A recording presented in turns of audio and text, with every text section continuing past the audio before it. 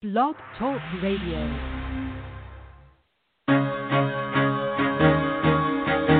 Carol the Coach. Sex, love, and relationships. We talk about it here. Carol the Coach. Compassion with contemporary relevance. I am a psychotherapist. I can be your personal life coach, and I can help you with your issues. There are no problems too small or too big. You can talk about anything. Speaker, columnist, radio TV host, and commentator. Carol the Coach brings messages of wellness and empowerment within reach of everyday people every day. Almost 5 years ago, I lost my soulmate in an accident. He was killed in a plane crash. Life just, for me, has seemed to stop. There are groups all over the city. I teach one. It is a specific way to start thinking so that you shift how you see the world, which then shifts your energy, and then you feel better and you actually see things differently. Carol the Coach. Always available, too, at carolthecoach.com. Now, I've got Russell on the line. I'm 47 years old. I'm a truck driver. I'm married. I have a wife in San Francisco. Okay. I haven't been home in 6 months. My thing is, I don't know if I have a sex addiction or what the problem is.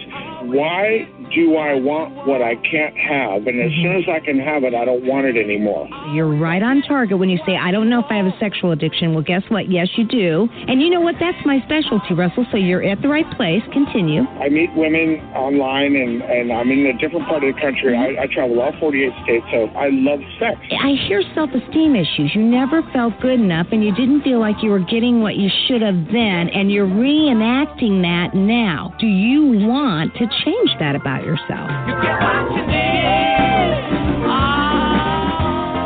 I got an interesting email this week. He says, thank you for taking my email in question. My girlfriend and I are trying to figure out how we can sustain a healthy relationship after sexual betrayal. Well, the truth of the matter is, you have to go very, very slow and put her first and find out what her needs are. You have to understand her brain, because more than likely her brain is offline and she's going to react very differently than she did before sexual betrayal. You've got to be patient. You've got to listen. You've got to validate her feelings. What I always say is acknowledge the pain or the issue, validate the feelings, and reassure her that you're there for her, even though you weren't there for her before. I know that's a hard concept for anybody to grasp, but I promise you, if you do that, you're going to help her heal.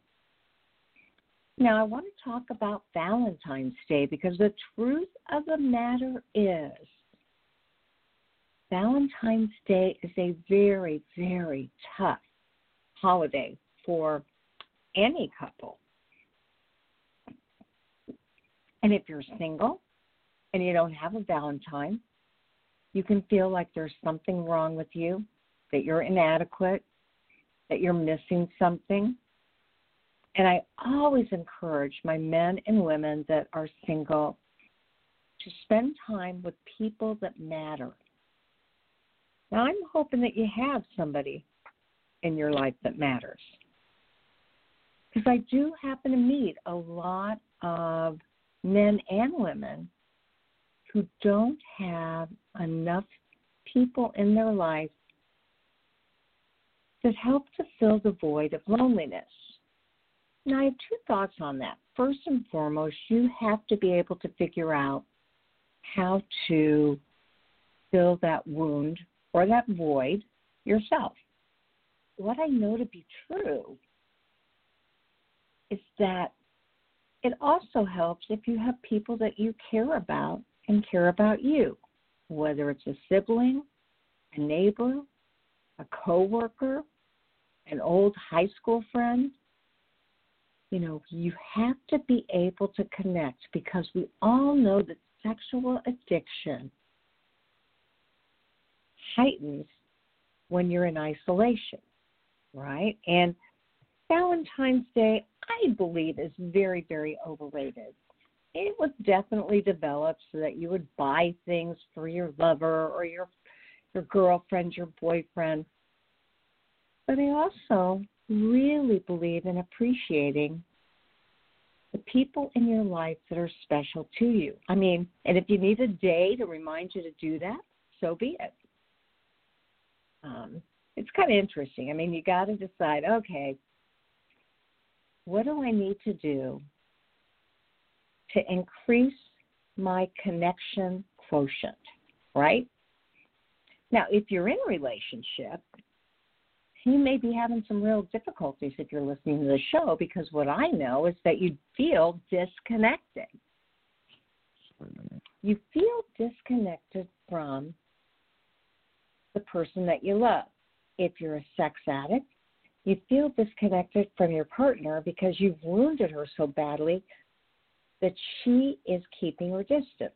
Feel disconnected from the addict because you're keeping him at bay. You're not really opening yourself up to him because you're not sure you can trust him. Okay, so interestingly enough, I had a couple this week, and he's doing all the right things. I mean, he's doing an amazing job, and she keeps pushing him away. Now, I get that, and I don't fault her for that. I wish I could give her a magic wand and change that about herself, because not only is she cheating him, but she's cheating herself. But the truth of the matter is, I believe they're going to make it. I believe are going to find ways to connect once she increases her safety quotient. Right? We talked about the connection quotient, and we talked about the safety quotient. When you have the safety quotient, you got the connection quotient. Well, in this situation, this is a couple that do what I call the trauma dance. And you know, it doesn't matter if you're a man or a woman, two men, two women. That trauma dance is a natural byproduct of sexual betrayal. And whether you're in recovery for 3 months or 3 years, you may still be dealing collateral damage. So what do you do about that? How do you move a relationship forward? Well, you hire a good therapist. And this is what I did. I'm making it suspenseful here and taking a drink of water. What you do is you give a therapist who's willing to create a connection with her client or clients, and then she can give the clients homework assignments. For instance, this week I asked a woman who wasn't really giving her husband his due. She was too afraid. She was fearful that she'd get duped again. And I said, I'll call her Barbie. I said, Barbie, I'm going to issue you a challenge for the weekend, just 2 days, but I want you to try it, and I want you to see if it helps you improve. And she's like, oh, boy, what is it that you want me to do? And I said, I want you to absolutely not be critical of him. I want you to appreciate everything he does that reminds you that he really, really cares about you, right? And I want you to acknowledge him when you see that he's trying. And I only want you to do this for 2 days, not for the rest of your life. And she goes, well, what good is it going to do if I just do it for 2 days? And by the way, Carol, I don't think I can do it for 2 days. And I said, well, I am a believer in the old adage, fake it till you make it. That is a concept that originated from the act as if principle in recovery. And when you act as if, tend, you visualize, you enact a certain scenario as if it's really occurring, even if deep down inside you're afraid to do that. And, partners have every reason to be afraid. But if they're in good recovery, and if their husband has been in good recovery, and if the partner doesn't seem to acknowledge or notice the changes, it's time to make a shift. It is time to notice what is right. And if you act as if for at least 2 days, you at least experience a different sensation than you've done before. And when you do that, you may even begin to trust him again. Because the truth of the matter is you have to trust again. So let's give it some very short but important and impactful opportunities to trust. And that may mean when he does all the house cleaning, you thank him and say, I am really lucky that he's doing all that for me. And that may mean when he wants to shift the energy and he says, please give me a hug, that you do walk over and allow yourself to receive the benefits of a hug. Act as if you're comfortable with that person and you're comfortable with yourself. And see if some magic occurs, if only for a short amount of time.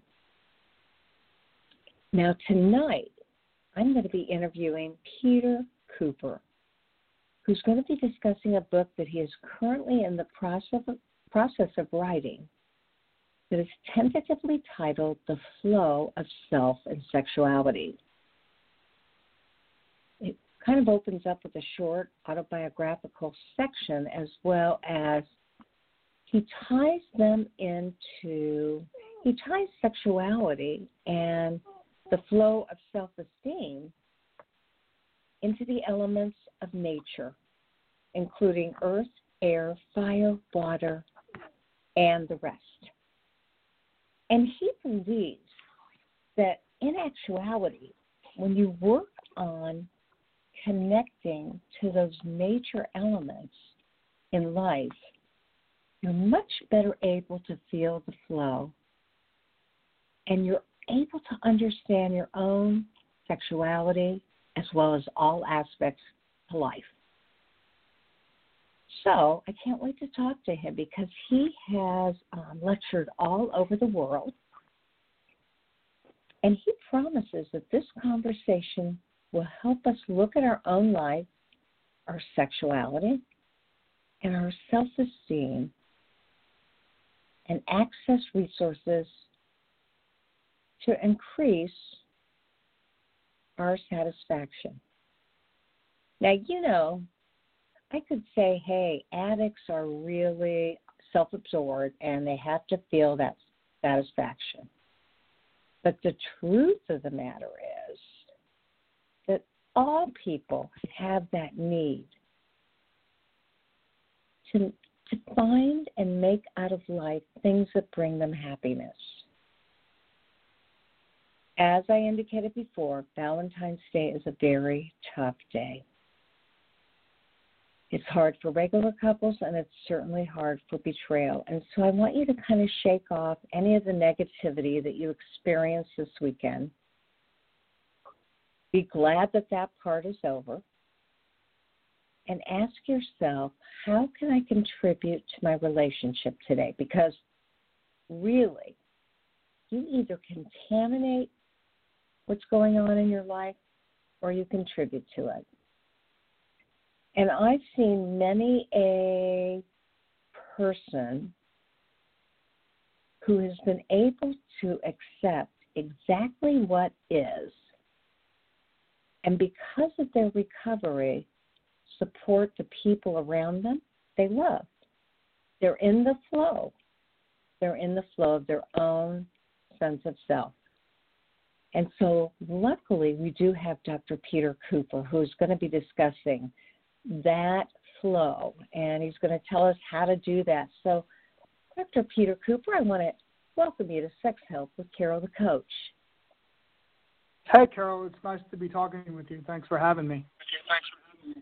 Well, I appreciate that, too. I mean, I know I reached out to my community and I said, hey, I really want to have people contribute to the wealth of information for our listeners. And you are writing this book right now. You believe it's going to be called The Flow of Self and Sexuality. And so tell us a little bit about the book. A, what made you write it? And I hear that it starts out a little bit with your autobiography. Yeah, there's a fair section of an autobiographical piece in it. That's where it starts. It gives a little bit of an introduction into me and my personal experiences as a person, and then some of my professional experiences and things that I've accomplished. So, it sort of introduces me as a person and a conglomeration of all of those things. And then it goes into, when we talk about the flow of things, not just sexuality, but life, and the five natural elements of earth, air, fire, water, and void of nature. And so I kind of flow, as it were, throughout the book. And the book isn't completed yet. It's still being written, but making those connections of earth, air, fire, water, and void, and how to connect each one of those natural elements to our psyche. Jung may have called it the collective unconscious, things of that nature, and applying that to not, like I said, not only sexuality but of our lives. So earth, for example, I speak in metaphors and analogies a lot, and with the earth construct, the earth element, I use Jack and the Beanstalk as an example of that. So fairy tales, like dreams, for example, and even with dream work, they're not to be taken literally, but they certainly been written over the course of at least 5 millennia, in an analogous and metaphorical fashion. So, we see Jack bringing his beanstalk beans. Here's a little bit of a history of the story for anyone who doesn't remember it from their childhood. He brings his beans home, and his mother is understandably upset, throws them out the window. Overnight, the beans manifest themselves into a beanstalk through the clouds. It grows. And the beans can be interpreted as a symbolic of our hopes, our dreams, all that we wish to accomplish for ourselves. And so our hopes and dreams and all that we wish to accomplish, along with a solid plan and implementation of that plan, takes inordinate amounts of time and faith, and not necessarily God if you happen to be an atheist, but at the very least in ourselves. So those proverbial beans must be planted and cultivated. So basically the seeds of our dreams need to be planted, cultivated, and tended to daily in order to grow and come to fruition. Another thing that I mentioned in the earth construct of the 5 elements is the Tanmatras. So we see that as described as a sort of like a subtle, concrete substances possessing physical characters that become actualized and convert into various atomic constituents of gross matter, which are also known as the 5 elements. Looking at the 5 elements and earth in particular, earth energy, and that's another thing to mention about all of the elements, is it's all energy. So when I talk about flow, it's about energy. So all of the 5 natural elements getting in touch with our inner energy, sexually, humanistically, and pervading all aspects of our lives. So, the ability to accomplish something in the tangible world is the earth energy within you. So earth-style people live in that material reality. Their whole way of being is focused on practicality, organization, and substance. The power to manifest makes earth people reliable and responsible. Now, obviously, you've been thinking about this for a while, and you really have tied it into some very important concepts. Tell me a little bit about how you feel that the flow of energy works into sexuality and self-esteem. Oh, that's a good question. So one of the things I mentioned in the book, and to also piggyback on the initial question that you asked me, is what prompted me to write the book. There wasn't one thing necessarily. There's been a conglomeration of a lot of things that prompted me to write the book, which, it would be my first book. I mean, I've done a dissertation, obviously, and I've published some things here and there in the academic literature, but I haven't yet written a book, as it were. So that's just something I wanted to accomplish for myself, and then also to give back to people, and it's sort of structured in a self-help format. And so talking about that and answering your question, one of the things that I also include in it, in this flow of energy and getting in touch with that and applying it to, again, sexuality, yes, but it's important to understand that with sexuality is a part and another element of ourselves as a whole, is the 9 levels of power of ninjutsu, which is Rin, Pyo, To, Sha, Kai, Jin, Retsu, Zai, and Zen. And what each one of those means in English is Rin is strength of mind and body. So breaking that down, we've got to have a strong mind and a strong body to relate to ourselves and to relate to other people. And in intimate relationships, we see this as very important. The ability to communicate, the ability to understand what our partner is telling us, the ability to connect sexually. Otherwise the sexual act is just a physical thing, and there's a lot lost in translation when that happens. So to be able to really form a connection with our partner, whoever that might be, that lends itself to having a greater depth of connection with the person that we're with. Pyo, which was the second element of the level of power of ninjutsu, and is direction of energy. So again, connecting it to energy. Energy is great, and it's important to have it, but without some sort of harnessing of that energy or direction of that energy, it's pretty difficult to make a connection with another person, or with groups of people, or having interrelationships with each other. The energy is kind of all over the place. So we need to have a direction and harnessing of our energy and an understanding of that. To, which is harmony with the universe, is basically a synergy of all of the 5 elements of nature that I mentioned earlier. Sha, healing self and others. Healing, let's look at that verbiage for a moment. Healing, the ability to,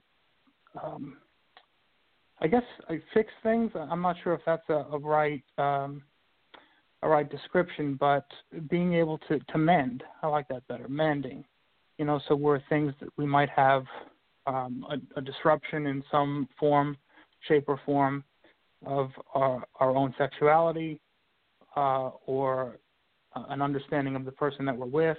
Especially in long-term relationships, we often see the relationship morphing, and we have to be malleable in long-term relationships and understanding our partner and understanding ourselves, because let's say someone's together for, 30 years. Most of the time, or at least ideally, we're not going to be the same exact person that we were 30 years ago. So throughout that process, we need to be able to understand the process of change, and healing, comes with growth. There comes and change, with growth and change, we need to be able to heal as well, because it's a process of growth and change is sort of a breaking down of, like in health and fitness, the muscle fibers get torn up a little bit when we're exercising and everything, and that's another example of how to be able to heal and mend. So that's how a muscle, for example, grows and gets stronger. Kai is premonition of danger. Recognizing signs of trouble and being able to identify with that, and keeping ourselves safe and keeping the people that we love safe. And so in relationships or sexuality, this really lends itself to having a healthy sexuality, is being able to not only heal, like in Sha, but in Kai, making good choices, making good decisions and choices of who we might partner up with, who we might lend ourselves to. Because healthy sexuality is a real giving of ourselves, but not only a giving of ourselves, but the other people have to earn that. They have to earn us as a person. That's what I feel anyway. So in premonition of danger, I absolutely agree. Go ahead, yeah. I agree. But now I'm assuming that you work with people clinically as well as your writing. Is that correct? Oh, absolutely. Absolutely.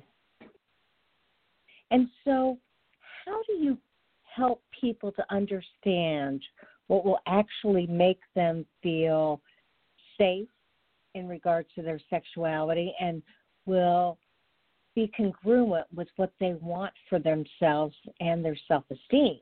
How do you do that? Right. So I work full time as a psychotherapist.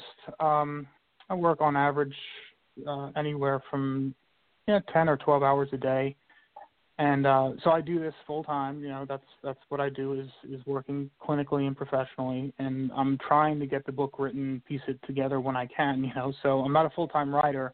I'm a full-time practitioner, and in helping people to recognize these things is kind of getting back to what I was saying and alluding to, is making good decisions and choices. And I think it's really important of self-discovery, learning more about ourselves. So I'm just a real proponent of self-knowledge. Mindfulness is a huge part of my practice. So, knowing ourselves, mindfulness is a huge catalyst to this journey of flow and getting people to have a better sense of who they are. And having a better sense of who we are through self-knowledge, and in my opinion, mindfulness is a great way to get there. Today we call it DBT, dialectical behavioral therapy, but it's just really a fancy word for mindfulness, which has been around for thousands of years. And the practice of mindfulness, I guess to answer your question, that's how I go about it.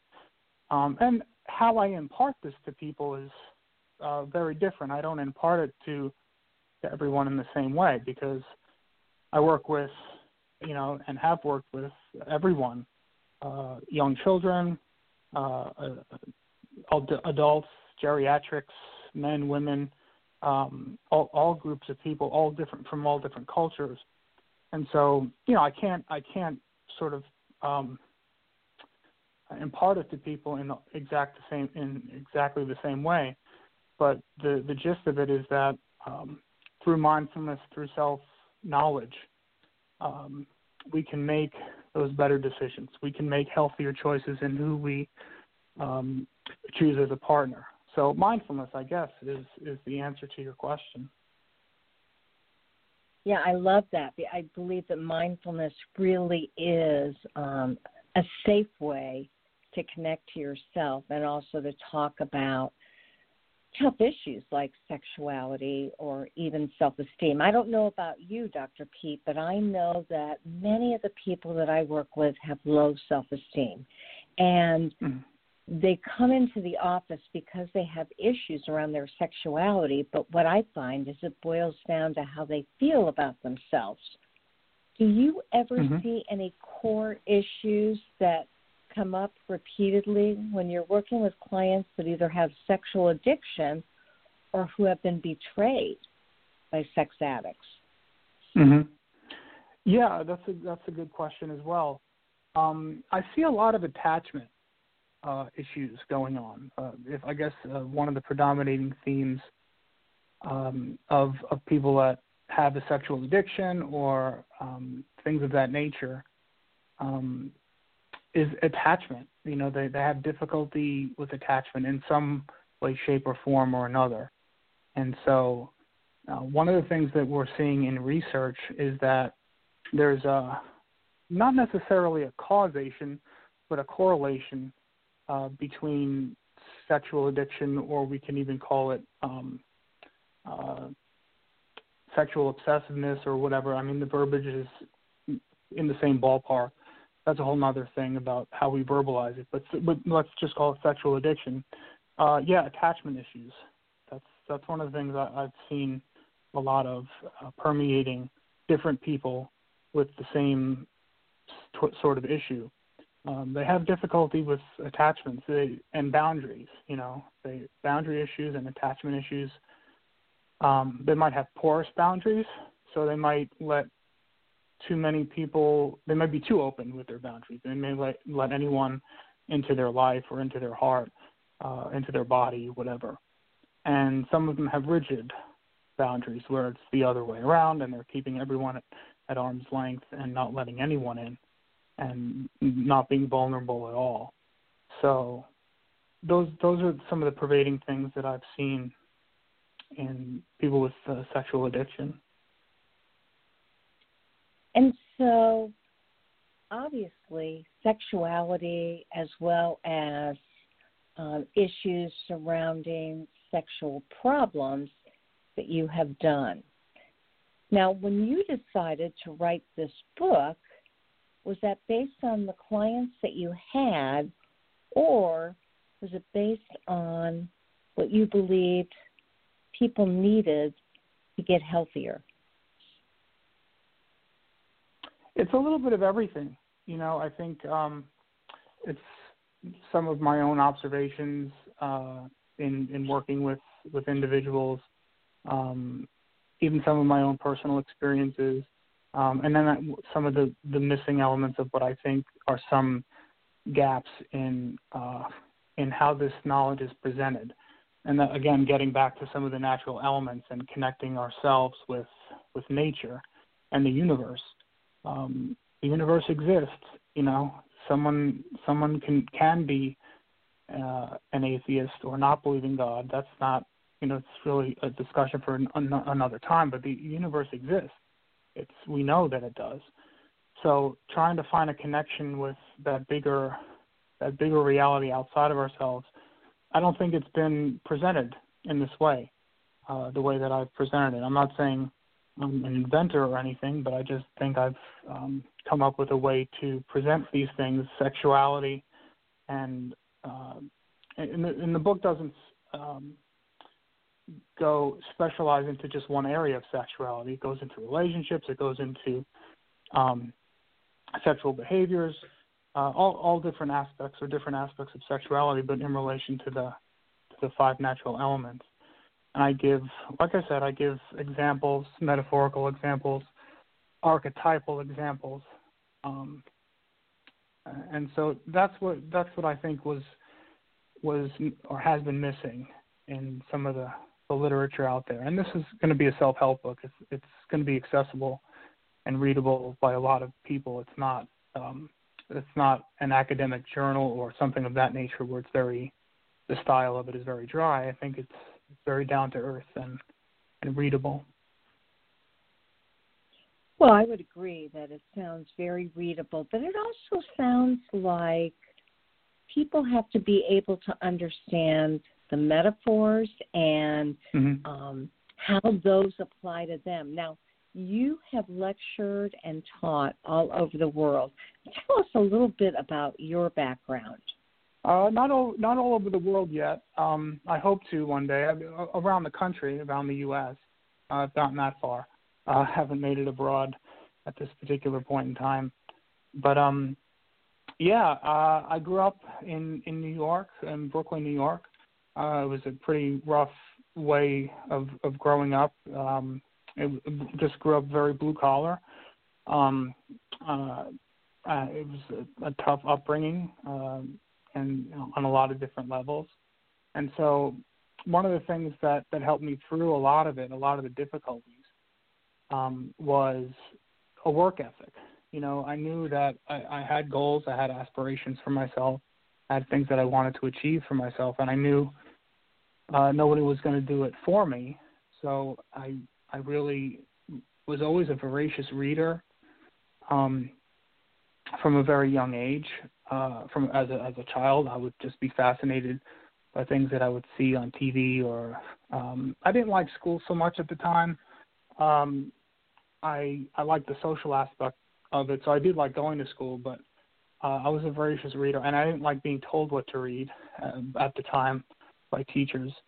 So I was a voracious reader, and I was very much into film and cinema and television, and I was a big into all that. And so one of the things that got me into psychology and into the whole profession, even from an early age, I didn't realize that that's what I was doing.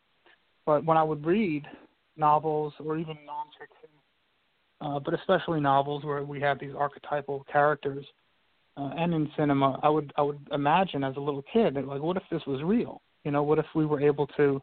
What if these characters were real? And I was able to, even as a child, through imaginative play, sort of solve my problems, solve a lot of problems that I had as a character.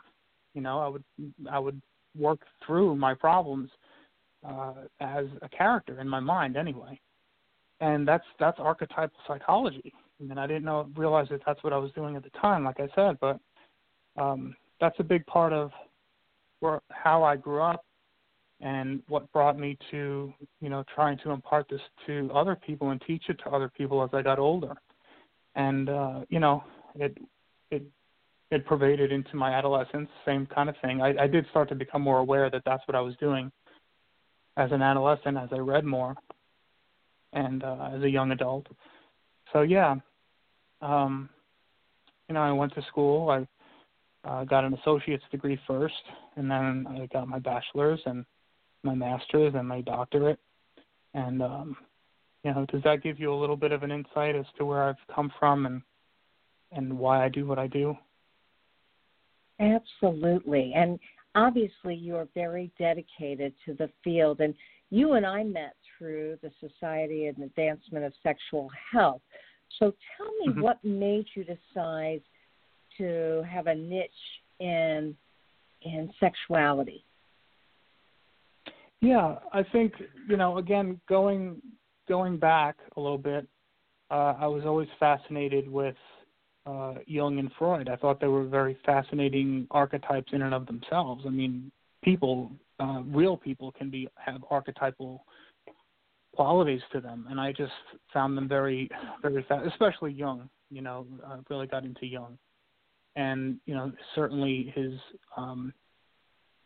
take on sexuality, he veered off from Jung's. I veered off from Freud's, excuse me, and so the psychoanalysts, especially Jung, got me into the aspects of sexuality and how it relates to psychology, and how it relates to our behaviors and how we think and emotions and feelings, like you alluded to earlier, is getting in touch with people's emotions. And I think a lot of, not all, but I think at least a fair amount, maybe, half the time, people having certain psychological issues or problems can be related to unresolved sexuality. So I think sexuality as a pervading topic should be open and should be discussed openly. You shouldn't try to hide it or condemn it or demonize it. And I think as long as people have the ability to make choices for themselves, and that's what I mentioned earlier. Getting people to make healthy choices and decisions about their sexuality can really either make their other problems psychologically manageable, or actually for a person to be able to let those problems go by making good choices regarding sexuality, either who they're with or their perceptions of sexuality. Some people have a warped sense of their own sexuality or the sexuality of others. Another thing that's always fascinated me is the masculine and the feminine, and male and females, the dynamics between us, between men and women. We are wired differently neurologically, and so that's always been a real fascinating. That's always fascinated me. It's always interested me a great deal. So those are some of the things that got me into studying sexuality, and it should be healthy. And healthy, what someone defines as healthy is not, I guess, not a cookie cutter sort of thing. What one person defines as healthy, another person might not define as healthy. But as long as it's I guess for me, is an umbrella way of describing it. Someone exploring their sexuality or engaging in sexual behavior, that's not really harmful to themselves or anyone else. And if it's not harmful to themselves or anyone else, they can learn and grow as a whole person. So, because let's face it, relationships, healthy relationships usually have a healthy sexuality attached to them. So it's important. It's really important on so many deep levels, so many different levels. And it's very fascinating to me. Oh, absolutely. And, you and I both know how difficult it is for people to talk about their sex lives. And I believe that we, as professionals, need to be comfortable about that. Why do you think people have so much difficulty sharing their thoughts about their own sexuality? I think it's been conditioned, into us in our culture, and that's been another facet that's always been fascinating to me about sexuality is culturally, cultural differences of sexuality, and so at least from what I've seen and what I've learned, in the U.S. we're a little bit behind the curve, I think, as far as expressing that in a healthy way. One of the things that I don't understand and I can't really wrap my head around is how such violence, like real violence, can be shown in the media. And that media psychology is something I have a great interest in and always have. But how we can show graphic violence on television and in cinema, and I don't see anything inherently wrong with it if someone is able to process it and they're mature enough. But why, especially in censoring and on television, things of that nature, why it's so censored and we brush it under the rug, but we see such violence, and let's say with TV, on broadcast television. Why we see so much violence, and it's okay. But anything somewhat sexual or overtly sexual, it's condemned and really shoved under the rug. So I think we've been conditioned. I think that's why people have such a hard time, at least in our culture, in the United States, North America. Why people have such a hard time talking about it or expressing their own sexuality, because I think we've been conditioned to that it's somehow dirty or wrong, or that it's inherently bad, and it's not. Well, and I heard you very clearly say that you feel like the antidote for that is to be able to talk about it, be able to explore it, be able to do that in a non-judgmental way. And so do you find, because I heard you say you work with a variety of clients, you don't just work with people that have problematic sexual behavior, and yet the show is for men and women that have problematic sexual behavior. Do you find that you take a different approach when somebody comes in with compulsivity? Yeah, absolutely. I don't, like I said, I don't take a cookie cutter approach to any of my patients. And so if they are coming in with sexual compulsivity or sexual addiction, I'm going to approach, I'm a humanist too at heart. So I'm going to approach, like, let's say I had all in 1 week, this hasn't happened because I work with a diverse group of people. But let's say I had 40 hours worth of all sexual compulsives, and from 9 a.m. to whenever I stop work, every day for an entire week.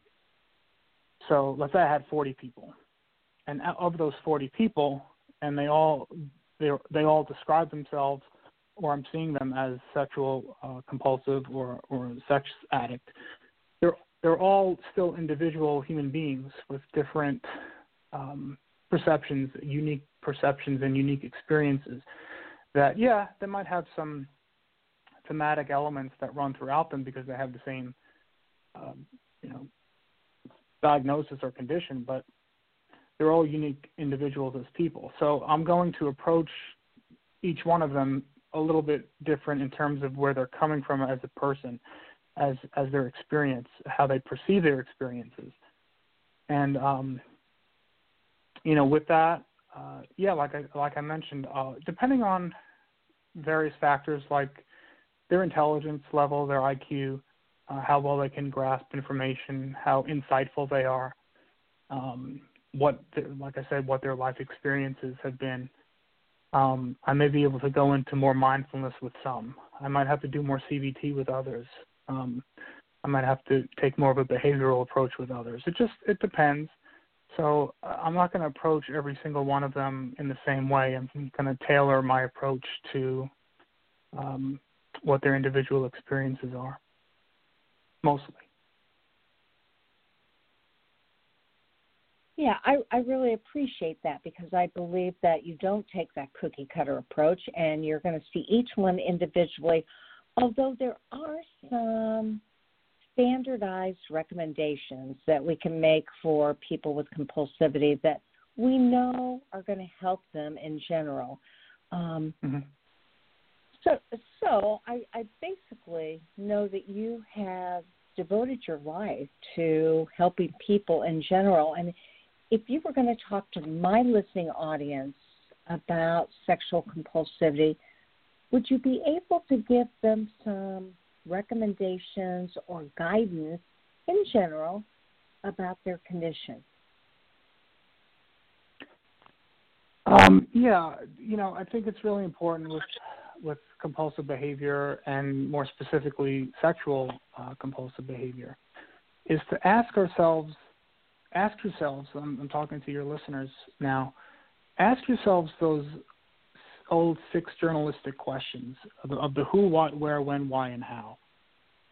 And for anyone out there dealing with compulsivity of the sexual nature, ask yourself those questions every day at any given point in time, preferably before you've actually engaged in a behavior. Because once we've engaged in a behavior, it's out there, it's done. Like we can't take it back. It's one thing to think about something, it's another thing to feel something.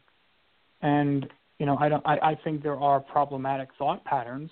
So the way that we think can be lead us to problematic behavior. But having a thought and having an emotion is an internal processes. Or those are internal processes. It's an internal process. It hasn't manifested itself into anything yet. But once we've gone and engaged in the behavior, then that's when things get real. And so start asking yourself who, what, where, when, why, and how. And to answer, those are very, very honest earthy questions, deep-rooted questions that if you give yourself really, really honest answers and you're not lying to yourself, and it's very difficult. It's very difficult to be honest with oneself. But if you can be honest enough with yourself and ask, those questions and giving yourself honest answers, it can really center you, and it can really put things into perspective. So that would be the first thing that comes to mind for a sexual compulsive or someone dealing with any kind of addiction or compulsive behavior. Because a compulsion is a behavior, an obsession is a thought. And so if you can start thinking in that way, change your thinking, change your behavior, change your emotional reactions to things. And those, human beings operate on those three spheres of functioning. If you break it down, basically that's how human beings exist and function, is what we do, our behaviors, our cognitions of what we think, and our emotions and what we feel. And they're mutually exclusive, very mutually exclusive, very, very different, but highly, highly correlated. So asking the who, what, where, when, why, and how of things and in your life can really help you to just stop and start to think and start to process emotions before engaging in a behavior, because it's the behaviors that really causes problems. Yeah, absolutely. And we're always looking for ways to slow down that process.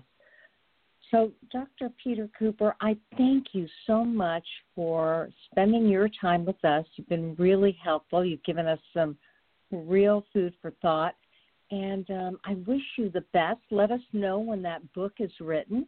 Do you have any idea when it may get published? So if anyone is out there, if anyone's out there who is a publisher, the book should be finished being written. Let's see, we're in February 2021. I'd like to have it completed by the end of the summer of 2021. That's realistic. And I'd like to have it published at some point next year. So, if I can plug myself or my contact information, send me an email if you're a publisher and looking to publish a great self-help book that really has been, I think, presented in a different way and a unique way. My email address is Pete, that's P-E-T-E, Cooper, C-O-O-P-E-R, 1756 @gmail.com. That's not a bad way to get in touch with me. Just shoot me an email if you're a publisher. So I'd like to have it published at some time next year, and it should be finished being written by the end of the summer. Oh, yeah. Well, good luck to you, and keep us posted. And thanks again for the helpful advice tonight. Thank you so much, Carol. I really appreciate your time as well, and all that you offer and how you help people as well. It's really great. All right. Hope to see you at the next SASH conference. You take care. I'll see you there. Okay, great. Thank you so much. Bye-bye. Bye-bye. Okay, so that was Dr. Peter Cooper, and he is working on the flow of self and sexuality. You heard how you could get a hold of him, and obviously he is an abstract thinker. He can really apply concepts to metaphors. I could hear a little Jungian therapy in his heart. I am Carol, the coach, a.k.a. Carol Jurgensen-Sheets, and as of next week, we're changing times. Now, I know nobody listens to this show the time that it is, but we're actually going to start on Mondays. One of the ways that I'm leaning into retirement is I'm not going to work from 9 to 10 o'clock Eastern Standard Time any longer. So our show's going to be on at 2 o'clock on Mondays. But I doubt that will affect many of you because most of you subscribe and you listen to it when you can, and I so appreciate that. And so I will talk to you soon, and as I say at the end of every show, there will only be one of you at all times, and I fearlessly want you to have the courage to be yourself. Make it a good one.